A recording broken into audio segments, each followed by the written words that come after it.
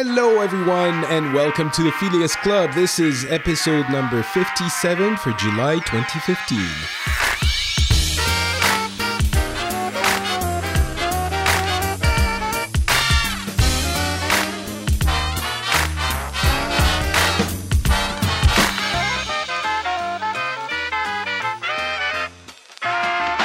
Hey guys, it's Patrick. We're back after a month out. I was on holiday and trying super hard not to record anything for a couple of weeks. And I really wanted to record a Phileas Club, but then I stood on my principles that holidays had to be holidays, and I didn't. So I'm very proud of myself, but I'm also incredibly happy to be back because I'm telling you, talking about the world news, which is what we do here, in such a laid back and cool and friendly environment with people from all over the world is really something I've missed. Thankfully, we have an excellent panel to bring us back, starting with, of course, Mr. Turkey from Saudi Arabia. How's it going, Mr. Turkey? And he's silent now. He's silent just to annoy me. I'm here. You are. Excellent. So Yeah. how have you been doing? I I'm missed doing you. great. 2 months without you. I was lonely. Yeah, you were lonely. I saw the photos you were posting. You weren't lonely at all, man. Yeah, we had a lovely vacation with my wife and some friends in Finland where nature is absolutely amazing. It was a bit cold, but it was wonderful. And thank you for being back on the show. I'm looking forward to hearing all of the mean things you have to say about everyone. Sure. I look forward for that. I haven't been mean for a while. Returning guests also from, let's start with an old timer that we haven't heard from in a while, Paul from Hong Kong. How's it going, Paul? Hi, it's going great. How are you doing, sir? It's been a while. Glad to be back for sure. Very happy to have you on. What time is it for you? It's 4 p.m. for me. Yeah, it's right now it's like 10:10 p.m. Hong Kong time. Okay, that's not too bad. Every time, I don't know, for some reason, I think the difference, I equate, the entirety of Asia to the US of the other side of the world. So I usually assume that the time differences are impossible to deal with. But yeah, that's not too bad. That's actually pretty okay. All right. And we also have Matthias from Germany. How's it going, sir? Hello, Patrick. Thanks for having me back. Very happy to have you back as well. I think we're going to have some interesting debates about our European brethren from the Mediterranean. And well, you know what? Let's just jump right into it. I'm not sure how much Turkey and Paul are going to have to contribute to this conversation, but I think it's going to be interesting to hear if they even care at all. Once again, Greece has been very much in the news in the past, I would say 2 months, because obviously I'm guessing everyone has heard about the Grexit, as we've coined the term, of the possibility of Greece actually exiting the Eurozone. And if they didn't manage to find an agreement with the rest of Europe because of their insurmountable debt. And I'm not going to go over the entire story. What I'm going to go over is how I think it was reported on in France, which is basically a huge amount of confusion. It was sort of a sandwich between those who were saying this is ridiculous and the Greeks have suffered enough, and so they are being oppressed by the evil, European elite, and the banks are basically pressuring people who have already lost everything, and this is no way to treat your fellow human beings. And on the other side, there were very staunch believers of the fact that, you know what? Greece has put itself in this situation themselves, and that is just what happens when you mess up. And so you should face the facts and just pay the money back and reduce your expenses, and that's just the way it's going to be. I'll vote for that view. Well, I was pretty certain you would. I have a little bit more to say about this, but I'm curious to hear how it was reported on and how it was felt in Germany, which is, in my impression, leading the charge of that second view. Kind of, yes, because the monetary aspect of this whole situation is the most important part for the media, apparently. But as with every complex topic, most of the people don't really know what is going on anyway. They just know bits and pieces. And to be fair, it is so complicated. I don't understand it myself completely, so I am one of those people. But again, if you just rely on the media, there has been a lot of media. I would even call it agitation, and some false reports as well. So I'm not sure if people in Germany or the average Joe on the street, so to speak, really has a complete picture and could make an informed decision about that. But you're right. Most of the people say, well, they have to get out themselves. So, yeah, Germany. You owe money. You pay it. That is not a German accent at all. I apologize. Well, I can provide a German accent, so there's no problem. Thanks. But yeah, I think it's very fair that what you were saying, that people don't understand it, and me either. That's actually what I was going for initially before I explained the two sides of the sandwich, which is no one understands it. No one really knows what the hell is happening and what the real problem is and how to really fix it. Everyone is going from almost admittedly gut reactions, and everyone, when you boil down a country's economy to a simple concept, it's to basically people bring it to their level and think, well, if I incur debt, then I have to pay for it. Things, Patrick? Why are you complicating things? They screwed up and they're paying for it. End of story. Well, so that's the thing. I think when you listen to anyone who is an expert in that situation, there are a couple of factors which, again, that I've heard, and that the most mind-boggling thing is that this is being reported as such, not in disbelief, but okay, let me tell you what people say. What we're doing now, the agreement that was agreed on, is basically the same thing we've been doing for 2 or 3 years. And it has not yielded results. And by everyone's account, it is not going to be yielding results in the future either. The only way out of this crisis, which could potentially affect the Eurozone in its entirety and the world in its entirety, again, according to the experts, or many of the experts that I've heard, people who know what they're talking about, the only way to get out of it is to actually forgive the debt. It's the only way that Greece can recover. There have been a lot of parallels made with post-war Europe and the way that Germany, ironically, Germany, France, and many other countries were basically received a huge amount of money that they never paid back. And it's very hypocritical. A lot of people have been making that parallel and saying it's somewhat hypocritical to now be demanding that Greece, which is, yes, they put themselves in this situation. It's kind of like the too big to fail situation. The banks that were at the origin of the financial crisis from a few years ago were responsible for that themselves. Yet it was such a big, deal, and it affected so many economies that they just had to be bailed out. And it's kind of the same situation here in Greece. Or, again, that's what people are saying, except people are not. That's very much different. That's very much different. Okay.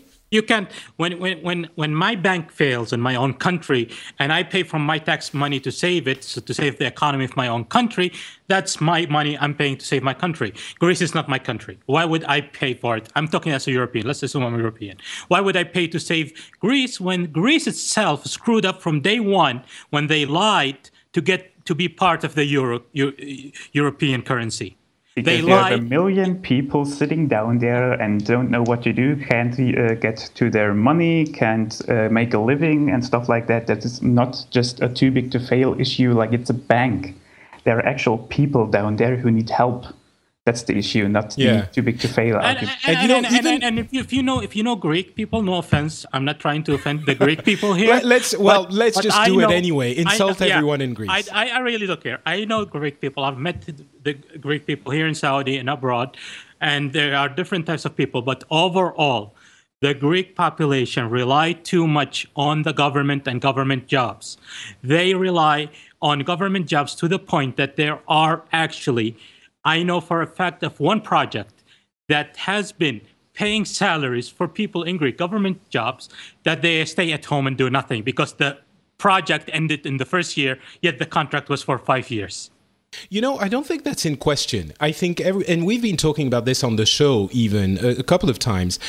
I think everyone agrees that the reason why Greece is in this situation is because not only these kinds of shenanigans, but also the Greek people are at fault. They don't.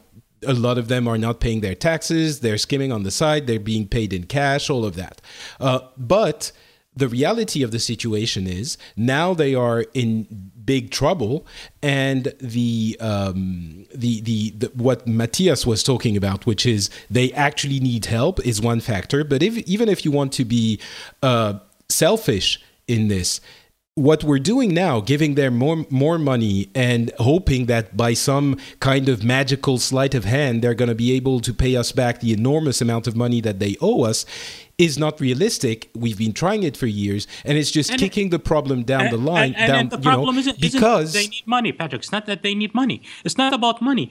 They need to restructure their entire system. The way they give out jobs for people, the way they do contracts, the way they do, the entire system needs to be fixed. And when they're sitting there and their current government says, Greece pride, they're not going to fix anything if they're going to keep on saying it's all about their pride and they're protecting their pride. No, fix it. You're the ones who got this in this trouble yourselves. Nobody pushed you into it. Nobody forced you into anything. That's true. But the rhetoric isn't very helpful in this situation. But again, a country is like a big oil tanker. You can't just turn it around. You need to slowly turn. You can't do it overnight. And the worst part is, what you're saying, Turkey, is completely true. But if you look at things realistically for a moment, for just, a couple of minutes, they are not going to fix it. And if the situation continues, they could take down a good part of the Eurozone with them. And, some people are saying, no, just, they get out of the Eurozone and that's going to be fine. We included too many countries to begin with. It would be healthy to have Greece and maybe a few others get out and make the entire zone a little bit more stable financially. But that's not, it would still be a cataclysm in terms of economy.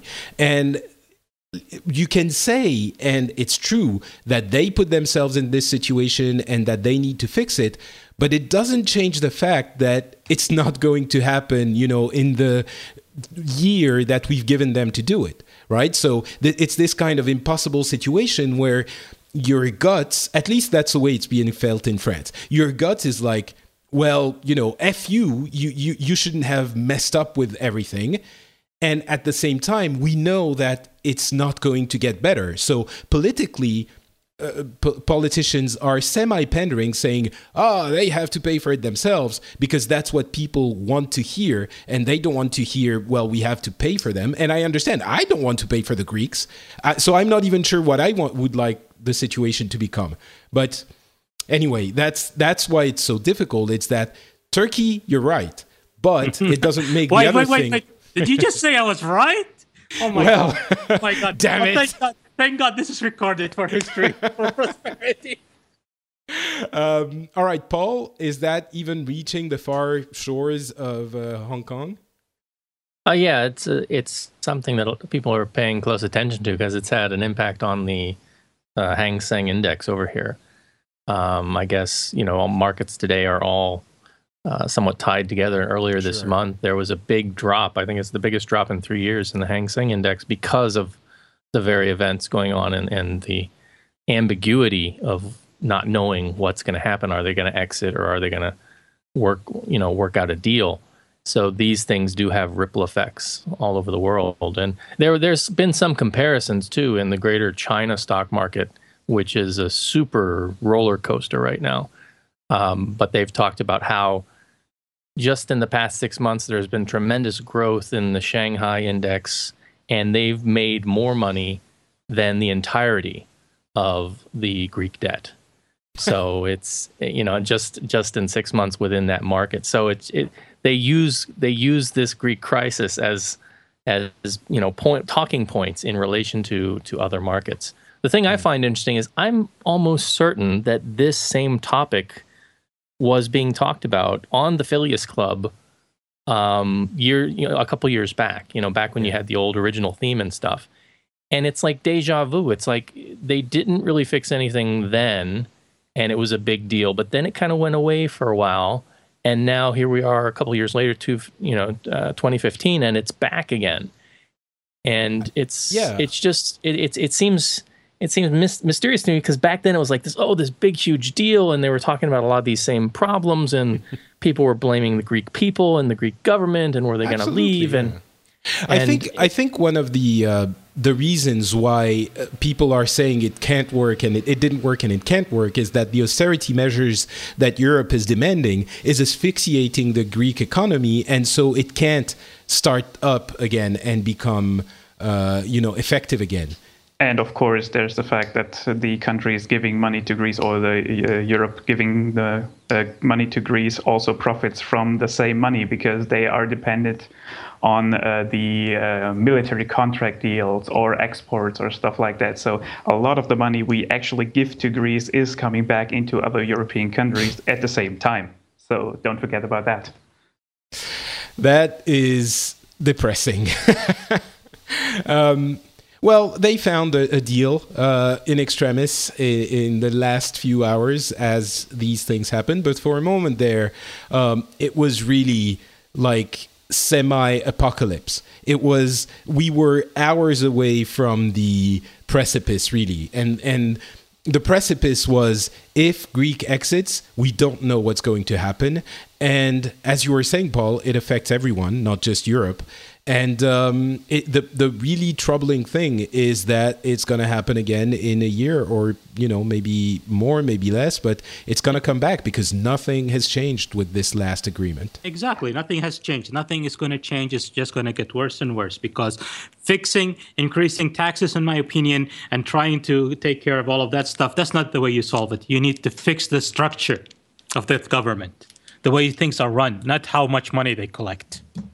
I think, Patrick, you're right about the doomsday aspect, but I think that it's not going to be that bad, because you said before that it's been dragging along for so long, this whole process, and everybody has prolonged it for so long that all the important players are actually prepared now. Not completely, but so they're prepared for damage control, I think. So if Greece actually leaves the euro, it won't be that devastating for all important players, because they know what's going to happen, that this has to happen at some point. So they have like 5 years to prepare or something. So it's not going to be an apocalyptic day or something. Well, but I'm wondering if the from Matthias and Patrick, your point of view, being in Europe, because there is some discussion, and I think there is some fear that if they were to leave, if they were to pull out, for better or for worse, that this would have a domino effect. I've seen articles talking about Portugal, for example, being in very similar trouble, though I'm guessing they've kind of somewhat fixed their financial crisis as of last year. But is there a sense that if one goes, then others would start to go, and there'd be sort of a domino or a chain effect happening? That's the fear, for sure. The Greek only exiting, I think we could survive without Greece, right? It's not like it was the country that was bringing in the most, financial stability in the Eurozone. But the problem is, if one exits, we don't know who else is going to exit, and that means that we don't know how stable the euro currency is. It brings uncertainty, and obviously, as everyone knows one thing that markets fear most is the lack of stability and uncertainty. So that is a big part of the fear of the Greek exit. Although, That's one point, yes. But there's also, we always forget that there are a few economies in Europe that also have similar problems and had those a few years back, but now everybody has forgotten about them. For example, Italy, Spain, Ireland, all those countries had financial problems and economic problems, but everybody's concentrating on Greece right now, and everybody seems to forget, well, Greece is not the only one. Obviously the problem is if you're in the Eurozone, you don't control your currency, and so you can't, devaluate the currency or do anything, any financial operation that would help you. And so other countries that are having difficulties might want to exit the Eurozone to do that, to be able to control their currency. So, yeah. But, I think everybody loses in this whole situation. I mean, for once, of course, Greece, the people in Greece, of course, they're the ones that are hit the hardest. But all the rest of Europe, for example, Germany has now a reputation that rivals the one 100 years ago. Chancellor Merkel and our financial minister Schäuble, they're depicting as the evil dictators now. And yeah, we've heard about this. Yeah, and most of all, Europe as a whole is losing, not only because of the economic aspect, but also because it's kind of shaking the foundation of the EU and threatening the European integration. I mean, if Patrick and I would have met like 100 years ago, we wouldn't even thought to do something like a podcast. I mean, we would have probably been taught to despise each other and would have a lingering hate or something, and we would have thought of ourselves as the better man and we are in a superior nation and stuff like that. And now we're living in the longest ever period of peace this continent has ever seen. So, I mean, we have learned that we can work together not only economically, but we can profit from the cooperation on so many levels. And if this is starting to degrade, I feel that's going to be a huge loss for Europe. I mean, we don't need the United States of Europe, as Churchill called it, but if we abandon the European project as a whole, we might lose so much more. Yeah, no, I completely agree. The threat of a chink in the armor of Europe's unity, which has been a source of, many blessings for us in Europe, financial, but not only. We haven't had a feeling. Of course, there are people who don't feel European, but for sure we have a proximity. People travel within Europe. Students go from country to country. We feel very European more than we ever have as a country, I would think. And that could change a little bit if Greece exits. And yeah, we'll see. We'll see. I think I have a solution for all of this. It's just to send Turkey in Greece and tell him to fix everything. Turkey's going to perform a bailout. You want me to go to Greece? Have you ever met the Saddam Hussein, president of Iran? All right, that's what would happen to Greece. All right, so let's not do that. Let's move on. I want to talk very quickly before I move on to Turkey's part of the show. I want to talk very quickly about another thing that happened while we were away. What? Oh. How French people are crazy? Yes, basically. So taxis versus Uber happened I guess came to a head a few weeks ago when taxi drivers essentially became insane and started pulling out drivers from the Uber Pop service, which is slightly different from Uber period. It's a service that allows normal people to quote unquote share their drives,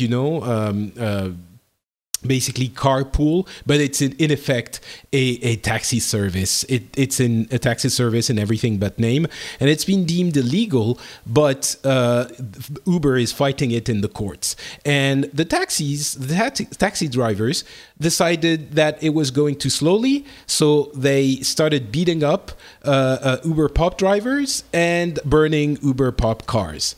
And I was in Finland looking at this, and I could not believe my eyes and ears. And I was thinking, what the hell is happening to my country? They have gone insane, especially since the government didn't really. It's not that they didn't condemn that violence, but they still went ahead and sided with the taxis in trying to push Uber to stop the Uber pub service, which they ended up doing. You were surprised, Patrick? Oh, have you ever heard something called the French Revolution? Honestly, we like going on strikes and demonstrations, but I don't think it's ever reached that level. And I also don't think that I've ever seen that happening and then people acting like it's normal. So I'm curious I was horrified. I was completely horrified, but I'm curious if you guys heard of it or if it didn't reach your shores.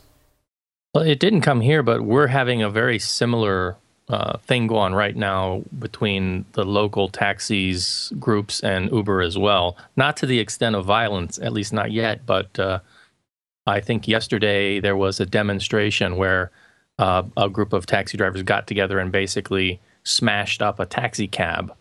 As a point of demonstration against Uber, and they're lobbying a taxi the cab, government. not an Uber. No, car. not an Uber car. They Right. they did it to one of their own taxi cabs, but as a to try and draw press, draw attention, but they are lobbying hard on the government against Uber.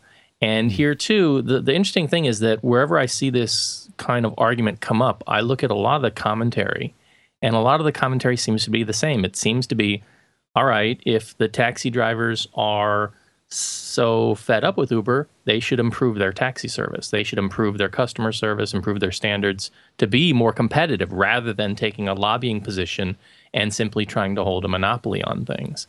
And, I'm kind of in agreement to that point. I think competition is a good thing. A lot of people don't like some of the aspects of the taxi service here in Hong Kong because it's kind of... It's a universal feeling, I think. It's a universal thing, yeah. Fortunately, it hasn't gotten to the point of violence, but they've talked about, for example, if the government doesn't do something, having protests where they block the roads and doing things like this. So sort of escalation has been on the lips of the taxi side of things. I'm not sure if it'll come to pass, but historically... taxi groups and lorry truck driver groups have formed like a union to do things to sort of hinder traffic when they weren't getting their way with the government. So, the Uber has been creating these kinds of, the Uber situation has been in this form pretty much in every country in the world.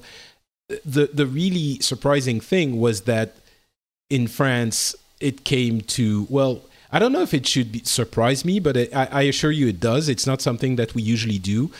What would happen is that, if agriculture's, farmers are fed up with something, they'll come and burn tires or pour manure in front of Congress or these kinds of things.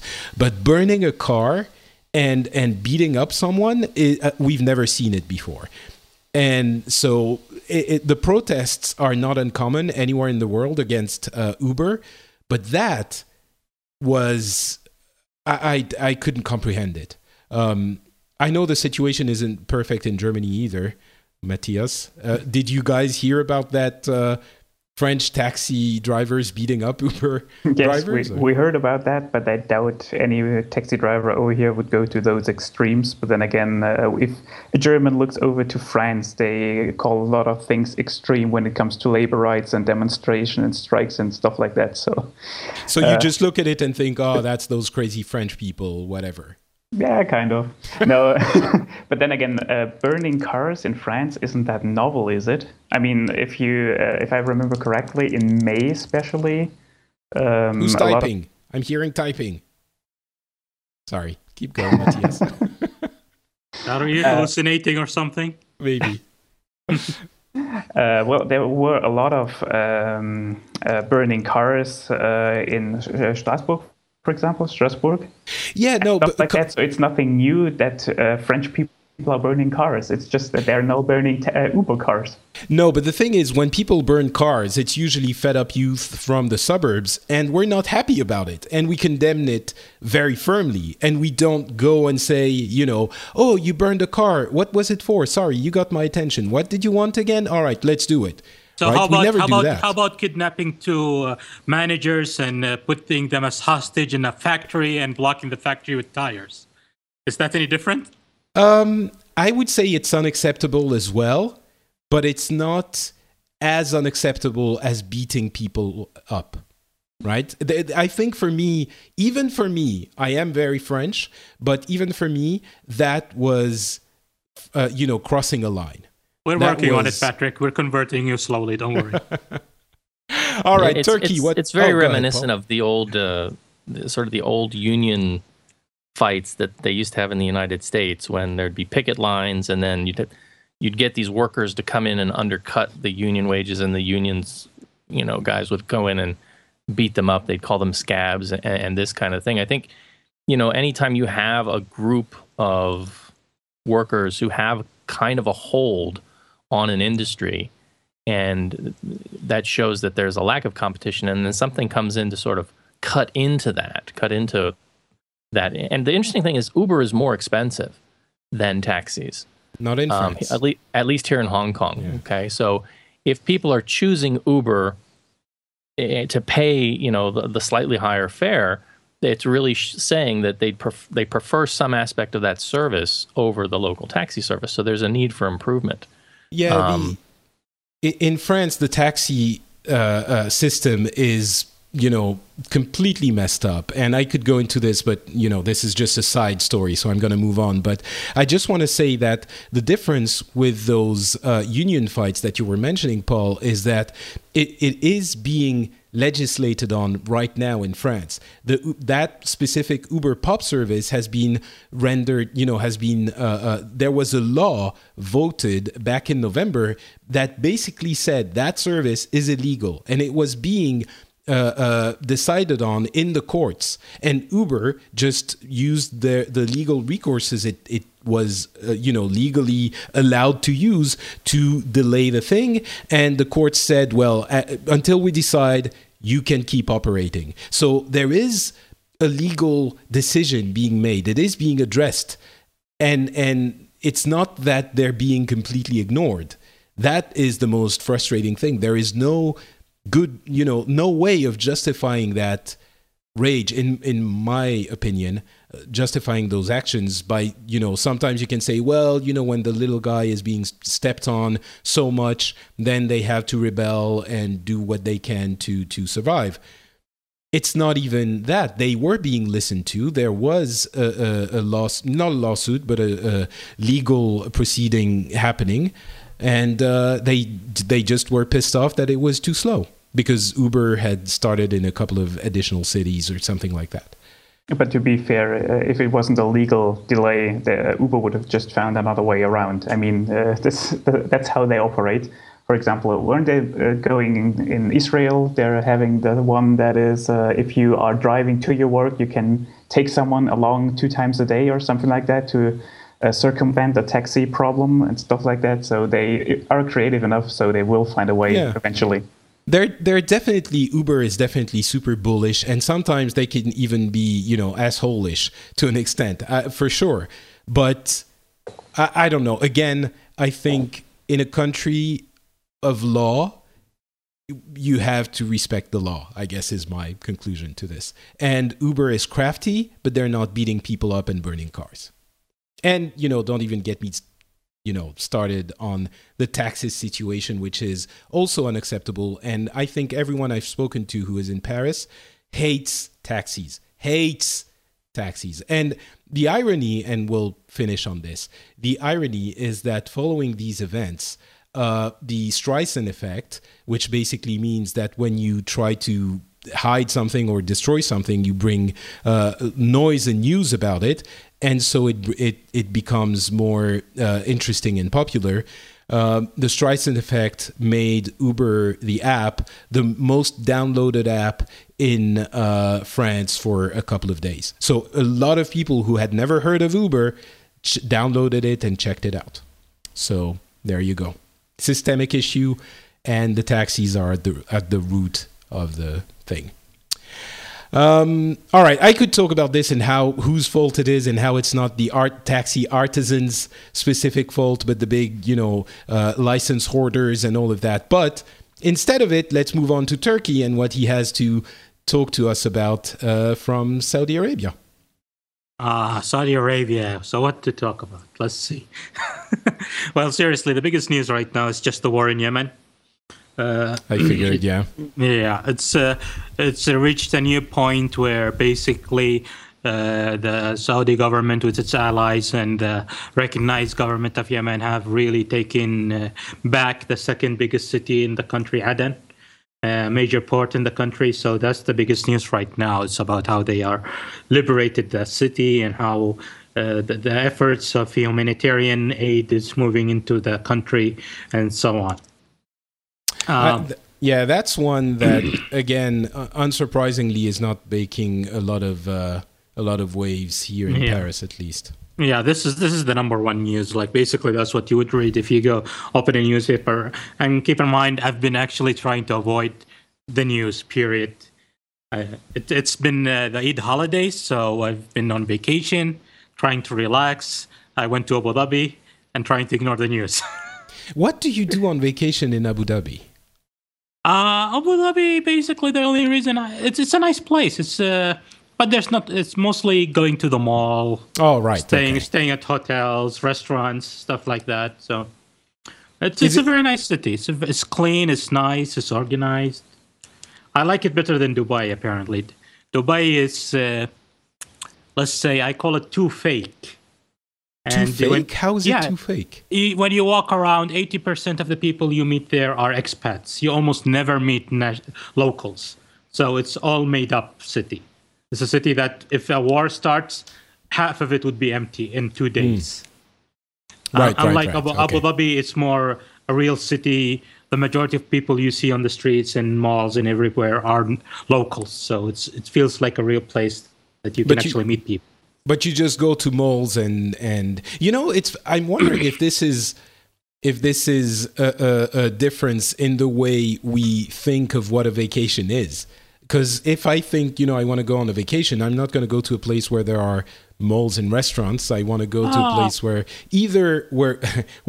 when there's the sun and a beach, I guess you have enough sand and sun at your own place, or a place where I can visit stuff.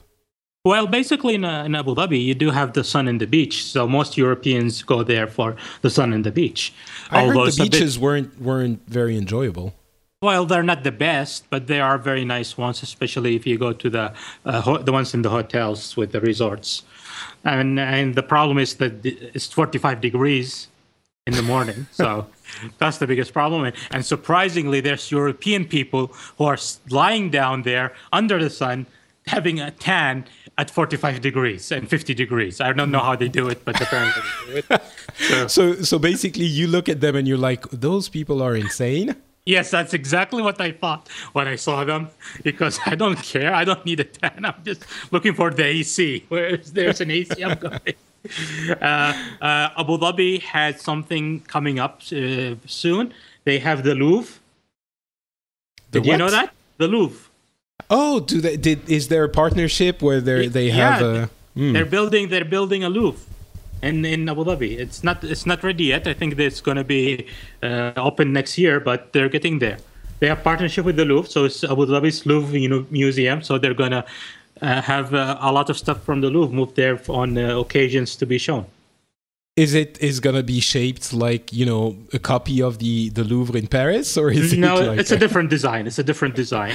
They're taking the basic ideas, but it's a different design. So there's stuff in Abu Dhabi. It wasn't bad. I actually enjoyed it.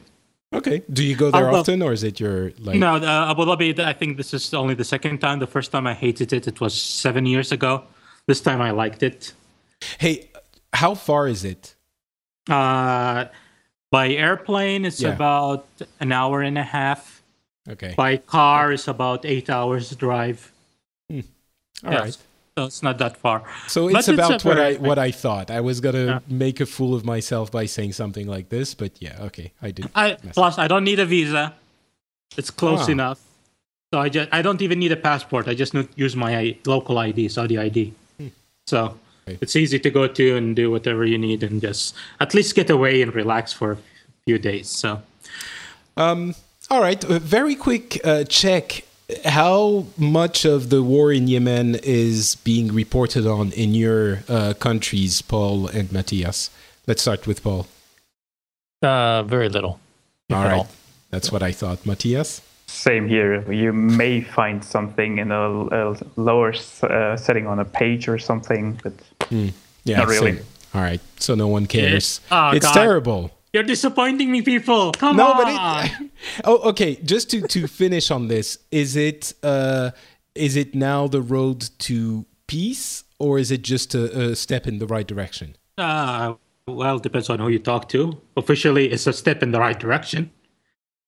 I personally So oppose it's not over. I oppose the war in general, so I really don't care. So Okay. No, but I mean, it's not like, okay, the war's over, now we're good. no. Okay. They only took the second biggest city. It's a major port, and still a major part of the country still under the control of the opposition Houthi movement. Okay. And so on. So it's still a big deal. On a second note, another news. This is from the UAE. I don't know if anybody heard about this. Apparently, a lady in Abu Dhabi, an expat, I think she's Australian, was arrested, put in jail, and then deported because she took a photo of a car parked in a handicapped parking, and she did remove the license plate, and then she posted it on Facebook and shamed the owner of the car. Okay. And that's why she was arrested and put in jail and deported. What's the charge for something like this? The charge of, I'm not sure what's the English word. I think the closest thing that comes to mind immediately, humiliating an individual, exposing an individual or something like that. That's a crime? And insulting them. In the UAE, it is. You are not allowed to post anything about an individual without their permission. Just posting it, doesn't matter what it is, you could end up in jail. Is it because you can't humiliate someone, or? Yes, it's something like that. So I can't remember what our conversation was, but a while ago we were talking about something to that effect and saying how you are, you can be excused if it might have been with Mahmoud, but it would be acceptable to hit someone if they insult your mother or something like that. Like it would still be illegal, but it would be to the around, understood as well, what did he expect? Is that in the same vein? Like you can't insult someone and that's it? Like you can't change someone? No? It's kind of that. It's just you're not supposed to expose anybody. You have a problem, call the police and report it. If you put it online in public, then you are in trouble. Okay. And this is the funny part. We do this in Saudi all the time. It's the most normal thing we do. Especially people who park wrongly, park in handicapped spots, taking two parking spots for one car. We post them all over the internet on Twitter. It's a very popular hobby for a lot of Saudis doing it. Turkey, I don't understand. I thought all of you Arabs were supposed to be the same. It doesn't compute. You're saying you have different habits from different countries? First, clear something for me. Are you French or are you from Texas? You caught it. Excellent. Thank you. Oops. All right. Let's move on to... So wait, I'm confused. Oh, yeah. By this type of legislation, that means that Turkey technically can't do anything to embarrass you, right, Patrick? Or well, he's from Saudi Arabia. I'm in Saudi. I can do whatever I want. Yeah, so unfortunately... And plus, he is an infidel, so I can do stuff. It's allowed. Actually, that leads me to an actual question. Is it regarded differently if it's a local or an expat that you're shaming? No, this one actually, she shamed an expat. And he complained to the police. Ah, okay. Well, Yeah. so at least it's fair in that regard. And he was I think he was European, a European expat, and he complained to the police. He wasn't happy that his photo was online. Wait, next you're going to say you think he was French. Actually, he was probably from Paris? Oh, that's a possibility. You never know. I was actually going someone from Germany who invoked the right to be forgotten or something like that. There's a lot of people who do The that. problem with this entire story is she took the photo. However, she removed the license plate. There was nothing identifying him as who he is, and she never even mentioned his name. So did his name come out in the press in the end because he complained? No. Okay. Never came out. And he complained. Seriously, you're complaining and nobody even knows who you are. and that's going to jail for it. Terrible. Yeah. All right, Paul, what's been happening in your neck of the world, of the woods of the world? Oh, well, lots of stuff going on. I think probably the biggest news that most people can relate to in general is this recent announcement from the Chinese government that they're thinking to bring in a two-child policy to tackle what they call the demographic time bomb. So to go back to a little bit of Chinese history, 35 years ago, roughly, they enacted the one-child policy. This was during the Maoist regime as an attempt to try and curb population because China has the biggest population on the planet. It still, despite the one-child policy, continues to have the biggest population on the planet. And they were having issues with starvation and the ability to feed their people, basically. So they came up with this idea. Unfortunately, the one-child policy flies in the face of traditional Chinese culture that was typically very large families and male child dominant families. So this led to decades of a serious issue where families knew they could only have one child or be penalized. So if they had a girl, many of the girls were either murdered as infants, aborted, or abandoned, and this led to issues with orphanages and foreigners coming over and adopting Chinese girl babies. And it's now led to a growing issue where there's a surplus of young men. They're getting old, right? Wow. And not enough marriable women. So this is another issue that's just now coming to fruition. So there's this huge surplus of young men who cannot find brides, who cannot find women. This has led to another rash of social issues, kidnappings, and these kinds of stories. And there have been a lot of articles, and there's actually movies made about these kind of events, and there's some documentaries that are out there that you can find and that are very insightful. So part of the idea, too, is that they have an aging population and they have not enough young people to pay taxes into the system, basically, to care for this aging population that's now growing. That's funny. That's the first thing I went to, and for me, that was the issue. I didn't even think about all of the previous ones you mentioned, which are even more, Yeah. Well, see, that's part of the rationale here. And the interesting thing is that they've had a couple pretty bad news stories. There was a news story from 2012 where a woman from one of the Chinese provinces was basically abducted and forced to have an abortion 7 months into her pregnancy. So there's cases of forced abortions. There's cases of why would she be forced to have an abortion? Was it her family that was worried she knew she was having a girl, or? What I remember of the story, it was basically the local family planning office that came in and did it on their authority. And it was a pretty controversial case, and it's one of the cases that is being seen as sparking this move towards a change in the policy. They've been talking about changing the policy for, I want to say, the last 5 years. And now some have speculated that this might go in by the end of the year, but other official statements have said, no, it won't be that fast, but maybe within the next 2 years, they could roll something out. Unfortunately, the idea of a two-child policy is because the one-child policy is not strictly enforced throughout China.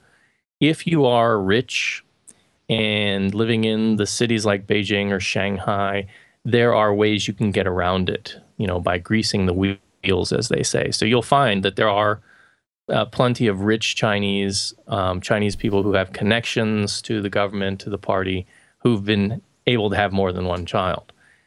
Typically, there's basically a taxation that happens. So if you have a child, they get residence, what they call hukao in China. They can get resident status that gives them access to schools and the medical system and all this. And if you have another child outside of that, then they have a much harder time. You pay a tax penalty as well in some places. Some of the indigenous groups in China, some of the minority groups are exempt from this. So they have some groups who are given special treatment, but for the largest population of the Han Chinese, they're supposed to follow this. There's exceptions too in cases, for example, if the first child has some kind of defect or deficiency, if they're born, I think, with like a Down syndrome or something like this, then you are given clearance to try and have another child. So there are some exceptions to this policy, but for the most part, there are just plenty of horror stories over the years. And for many people, this comes too little too late. So for a lot of people who, followed the law, had one child, and that child, had an accident, has passed away, now the parents are too old to have another child. Whereas, 10, 20 years ago, they could have maybe had 2 or 3 kids and they'd still have children living today, kind of a thing. So there are lots of stories like this coming to light as well. And primarily this is a move being done because they see this, economic imbalance coming in the near future. Some say it's going to be too little too late. China still has the largest population on the planet. It's like at 1.3 billion people. So, take the population of the US, which is like, I think 320 million, and add 1 billion to that. And that's how many people you still have in China. I know India is the second largest, and they're at 1 billion something. They're just shy of China's population. Yeah. So what does this mean? Does this mean that, again, you're going to see a massive population boom? That's obviously not going to be good when it comes to environmental aspects and things like this. So it's a policy that's being floated out there, and if it comes to pass, a lot of people are not really sure, how good it's going to be and how bad it's going to be. But I think it is one that people are very familiar with, China's one-child policy, and so a change from that will be a pretty big deal, I think, if that happens. It's, when I read the notes for the show, I was kind of taken aback when I saw two-child policy because, well, we haven't heard about this at all. Or, I haven't heard about it at least. And for me, the one-child policy is kind of a legendary thing. A child from the 80s that I am, it's one of the defining things about the communist regime in China.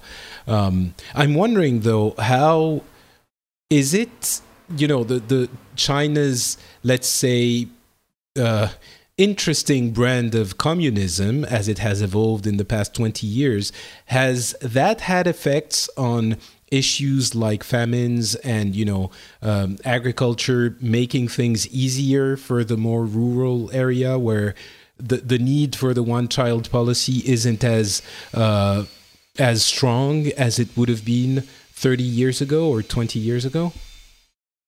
Well, I think that if you look at the nature of societies, right, if you look at other Asian societies, especially Japan, right, Japan has a similar issue, right, where they have an aging population and the young people are not having enough babies. You had similar issues a couple decades ago in Singapore. They've also had periods of time here in Hong Kong where the government's basically gone out and said, have more babies, because of the idea is that when you get a group in the middle class where you have somewhat of a gender equal society and both parents are going out and working and striving to, have careers, there's a bit less emphasis placed on having multiple children. So I think you've seen this happen in Europe. It's happened in the United States, course, yeah. Whereas you've moved from agrarian societies where you need a lot of kids because of mortality rates and you need help on the farm, and the more help you have, the more, surplus you can have, to where you're moving over to an urban society where that's not a necessity anymore. But as China started out, it's mostly been agrarian. It's only been in the past couple of decades that they've started to move into more and more of an urbanized industrial society. It's still a very large part of it is agrarian, and so you still have a lot of people out in village, rural areas that farm and that have this sort of tie to tradition and the ideas of big families. But you see the middle class and the growing class that have, come to accept the one-child policy, and they've come to accept, the idea of modernity being going out, working the 9-to-5 job, and, having one kid. This, of course, has led to the phenomenon they call the little emperor syndrome, where because they only have one child, they spoil that child. And now this generation of young people, they call the me generation, has sort of grown up, and they're seen as somewhat vapid, somewhat selfish, and sort of, very into consumerism and not interested in other things. Of course, this is just sort of a very generalized description, of course. I mean, you'll find many young people who are, who volunteer and who are into lots of things, but this has become sort of the general description of the current generation. I think that kind of description has reached us as well. We're talking about the me generation in France, I think in the US as well. But I'm sure it's kind of true, but I also cannot remember any time when the previous generation would have said that the next generation is awesome. I can't remember anyone saying, oh yeah, those kids, they're fantastic. They are doing everything right. We think they're perfect, and we did our job to raise them well. It's kind Paul, of a... Sorry, Matthias? I was just going to ask Paul if he thinks that this is going to really solve the problem because of that me generation and the new economic growth and stuff like that. Because this problem is one nearly all rich countries do have, and since China's economy has started and is getting more vibrant and stuff like that, do you even think that this generation will want more than two child? Will this actually solve the problem? It's really hard to say, it's an interesting question to ask, because with the me generation, those who are kind of modernized, they might see children simply as a burden to their lifestyles. I would think that for those who aren't quite there yet, they would, welcome this. They're still having that sort of tie to the traditional idea of a big family. But it could very well take off. But then again, is a population surge in China going to be good for other things beyond sort of the economic forecast as they're playing it out? Right. There's a lot of other issues with China, with things like food quality and pollution and all these other issues. Won't lend itself well to solving those issues either. All right. You're breaking up a little bit, so I think we're going to move on to Matthias. You wanted to talk about a topic that might please us geeks in the audience, about the end of the ban on video game consoles in China as well. Maybe we can come back to it afterwards. Let me hear if your audio is better. Is it better now? Can you hear me now? Oh yeah, I can hear you. All right, let's go quickly over that end of the ban, if you will, or not. Okay, yes. So this is a slightly more geeky related. No, hello, can you hear me? The audio is pretty bad. It's pretty bad, and you're delayed now. I'm gonna cut you off and call you back, Paul. In the meantime, Matthias, please let us know what you wanted to talk about. Well, I think the most important story around here is kind of a sad one as well, because in Germany we experience a growing movement, or whatever you want to call it, of xenophobia or hostility against strangers. And You mean foreigners or? foreigners, yes, strangers, refugees especially, and asylum seekers. And since I think that's a problem for a lot of European countries right now, all the refugees that come over the Mediterranean from Africa, the Middle East, Syria especially, and a lot of them also came to Germany. And well, a lot of people don't like this, to put it blunt. And in the last few weeks or even days, a lot of those housings that are being built for those refugees were actually set on fire. Fortunately, wow. I don't know of any of the people got hurt, because they were just building those housings. But still, it's a growing movement apparently, and of course, a lot of populists and a lot of politicians chime in and try to use this, and are trying to please the crowd with slogans that are xenophobic. So I guess it's accompanied by a rise in the far-right parties? Right, yes. We have a lot of movements, even started last year with the Pegida movement here in Germany, where this became obvious that the xenophobia is growing even more. And since a lot of refugees and asylum seekers are coming now from the Middle East and Africa, it's becoming even a larger problem. So let me play devil's advocate here for a second and try to understand.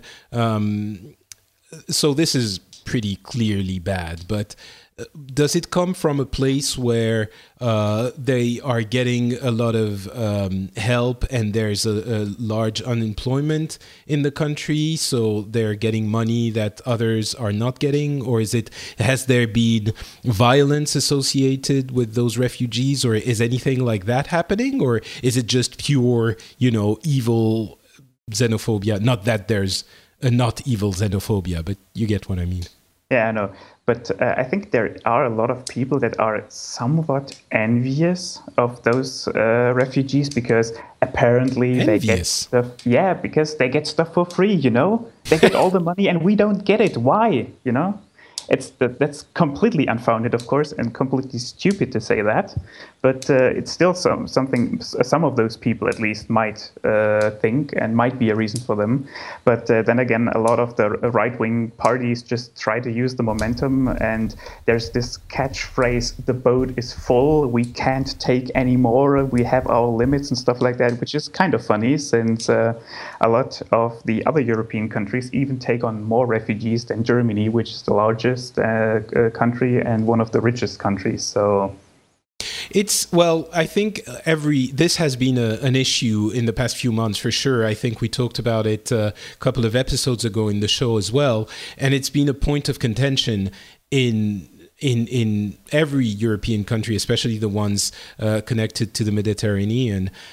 But I don't think it's come to a violent event in other countries. And this leads me to another question, which is, it seems that this is not the first time. I mean, in France, we have for sure a far-right party, which is the National Front Party, which is far-right with everything that goes along with the far-right parties.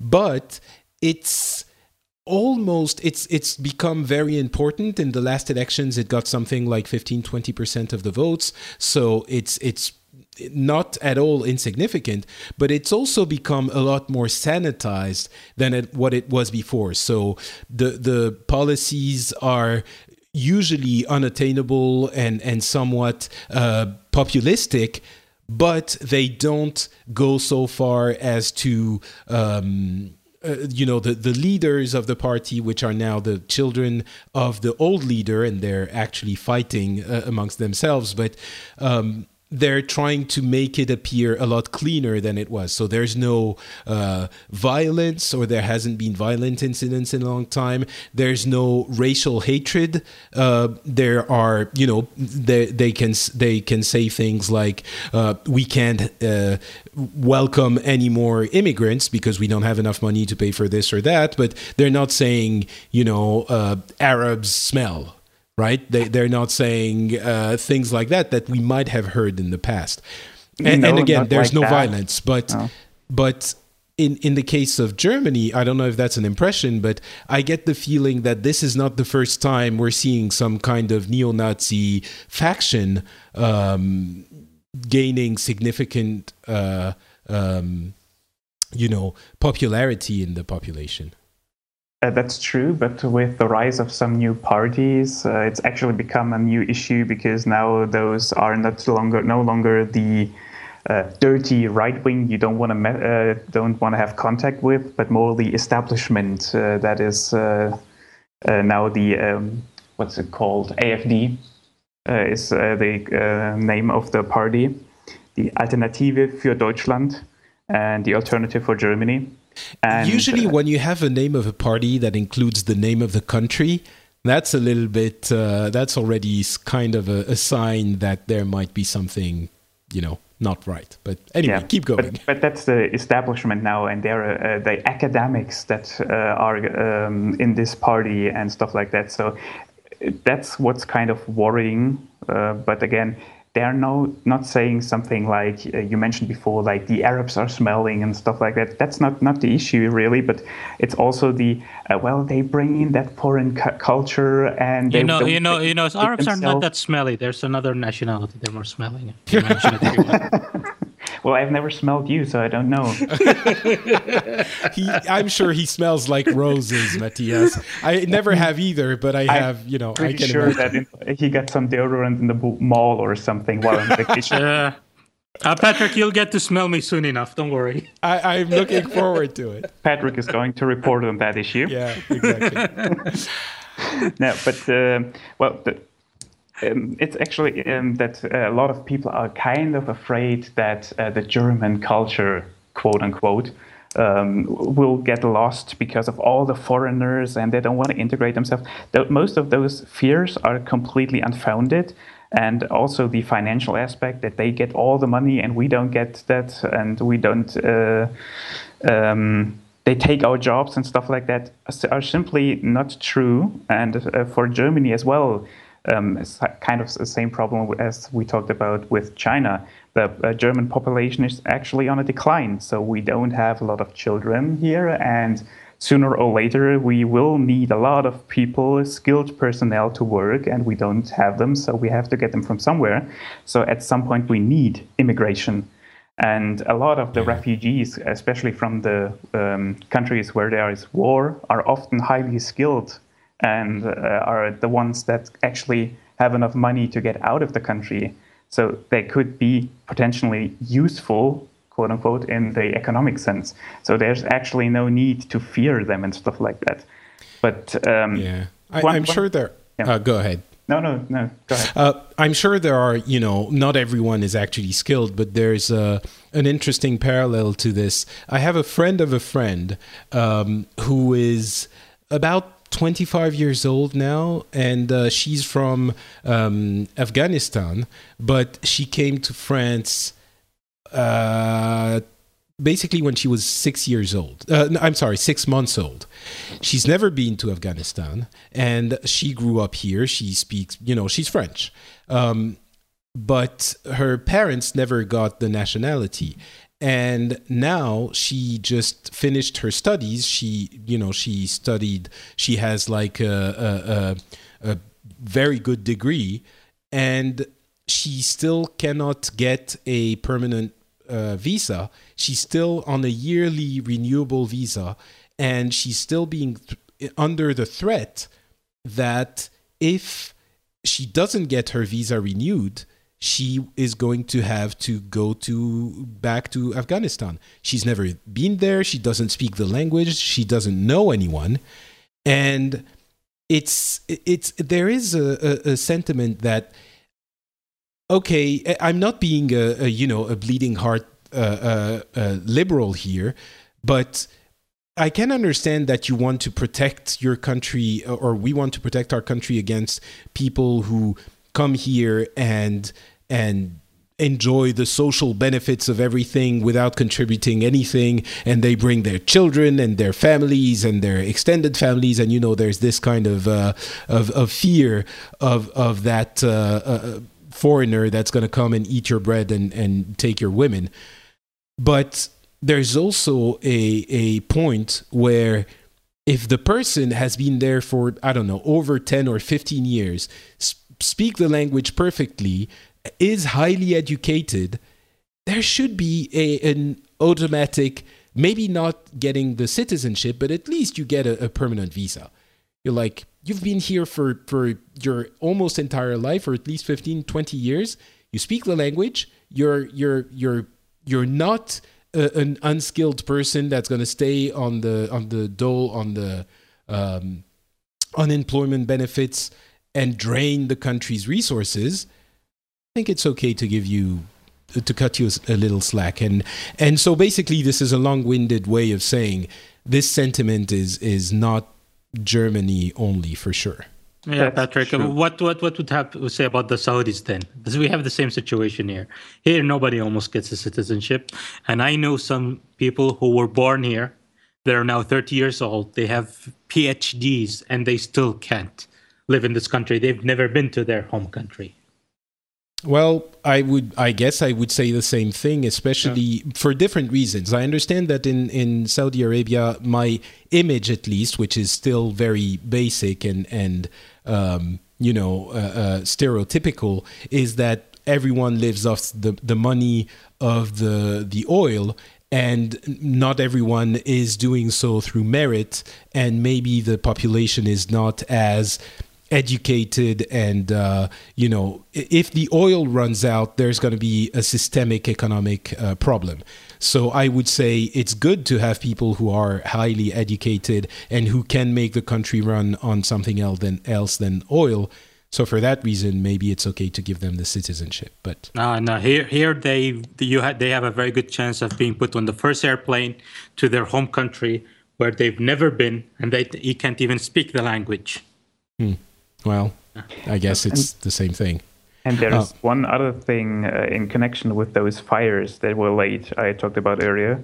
There actually was a map on Google Maps that went public, where there were markers on all the homes for refugees or planned homes for refugees. And that made the round. And, a lot of people said, well, they're using that to plan attacks or to find out where they need to hold their demonstrations and stuff like that.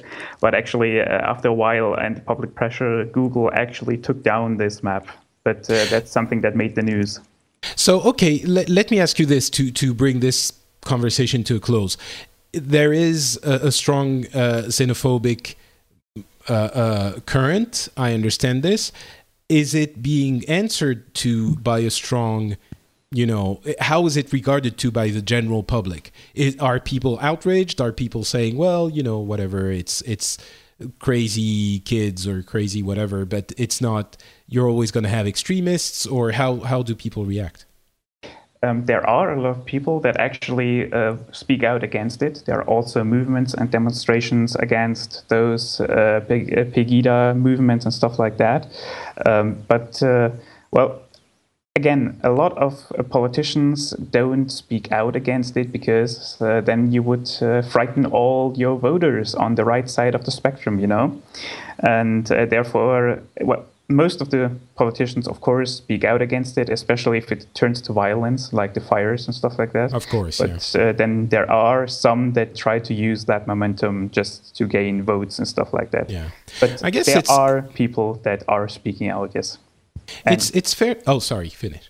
One more thing. There's actually a case that went on, I think, today or yesterday, where Porsche had a trainee that made a racist Facebook comment, and Porsche actually separated and fired him right after he made that comment. So there's that. So at least some companies are also sensitive or don't want the bad publicity in this climate. Yeah, I think companies would usually react like that in most countries. But the climate you're talking about is definitely, it rings similar to what we're seeing here in France. And with the exception that we don't burn immigrant houses, we just burn the Uber cars. So I guess all Close enough. things, yeah, they were more or less equal in that regard. All right, let's bring this show to an end with good news from Paul again with that console thing. This is cool, right? Paul, the console thing, the ban being lifted. Am I coming in okay? Yep. Am I coming in okay? Am I still roboting? You're not roboting, but I think you're late. So really quickly. Okay. I'll just make this brief. So back in 2000, China had put a ban on consoles, PlayStations, and Xboxes, and they're now getting ready to lift this ban. So gamers in China can rejoice and play games once again. They originally put the ban in place because they thought games would have a very negative impact on young people, and actually they do have problems with video game addiction with PC games and online things like MMORPGs. But for whatever reason, they started a pilot last year, and they've decided that they're going to go ahead and lift the ban. I think they just see the economic side of it as being too lucrative to be left out anymore. So is it a thing where it's purely, is it not corrupting the youth anymore? They decided, all right, that's okay to do because the youth are not corrupted by those video games? Or because that must have been a factor too. I don't know if they've gone that far into it. Like I said, they actually have military-style boot camps to deal with video game addiction for online games. So that's an issue. There's actually been a couple documentaries made about that. I just think that they put some restrictions in place. So, for example, PlayStation, Microsoft have to do some aspects of the manufacturing in Shanghai, so some of these devices that are going to be being sold within China have to be made in China. So it seems like they're really pushing for the manufacturing and the economic side of it to be beneficial to them, and that's why I would argue that they just see far too much money to simply shut their doors to it anymore. The games today make more money than Hollywood movies, usually on first day of release. So I think that there are people in the business who've been lobbying hard to say we got to get these machines back into China, and negative consequences be darned because there's renminbi to be made. So basically, yeah, it's corrupting the youth until it puts money in my pocket. And also, it doesn't corrupt the youth, so everyone wins. Woohoo! Yes. And that is going to be the conclusion, I think the happy conclusion of this show. That's really good. Everyone wins. And I would like to thank again Turkey, Matthias, and Paul for being on the show. Before we leave, could you please, Turkey, let me know where people can follow you on the internet? Well, you can find me on Twitter. My account is Turkey Alballa, TurkiAlballa. You were hesitant about giving your full name before. I'm happy that you're now. I just gave up. Who cares? I'm done with this. قسما بالله أنا طفشت خلاص قلت يلا نبيعها. Now, if you understood anything, then let me know. I understood half of it, so that's not too bad. Matthias. Yeah, you can also find me on Twitter at Matzekult. Let me spell it out for you. MATZEKULT. And you can also follow me on Google Plus if you want to, or use that social network. Yeah, that's the second part, which is important. Well, I know you use it, so there's that. Yeah, I do. That's true. I'll put the link to the Twitter accounts in the show notes anyway. And finally, Paul, thank you so much for being here as well. Can you please let the people know where they can follow you if they wish to? Yes, you can find me on Twitter. That is Foxlore, FOXLORE. You can also find me on Google+. And if you have any interest in Hong Kong cinema, Chinese cinema, Asian cinema in general, look us up on our podcast. We are at Kongcast.com, KONGCAST.com, and the podcast called East Screen, West Screen. Excellent. Thank you so much, Paul. So it's Foxlore, and Concast. And for myself, it's Patrick Beja on Twitter. No, it's not Patrick on Twitter.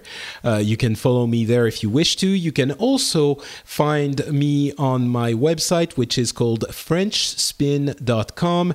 You'll find this show over there, as well as a video game show called Pixels.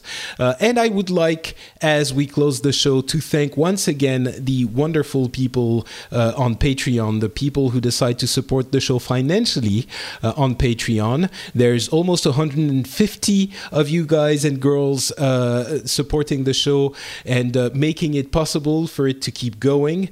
I'm incredibly thankful. As always, you know that this show is a show that that isn't necessarily the most commercially easy to put together and to make viable and to make successful. And I don't think it would work if it wasn't for people actually putting their hand to their wallet and sending a little bit of cash our way. So thank you so much for doing that. And thank you for your patience over the past month when we didn't have a show.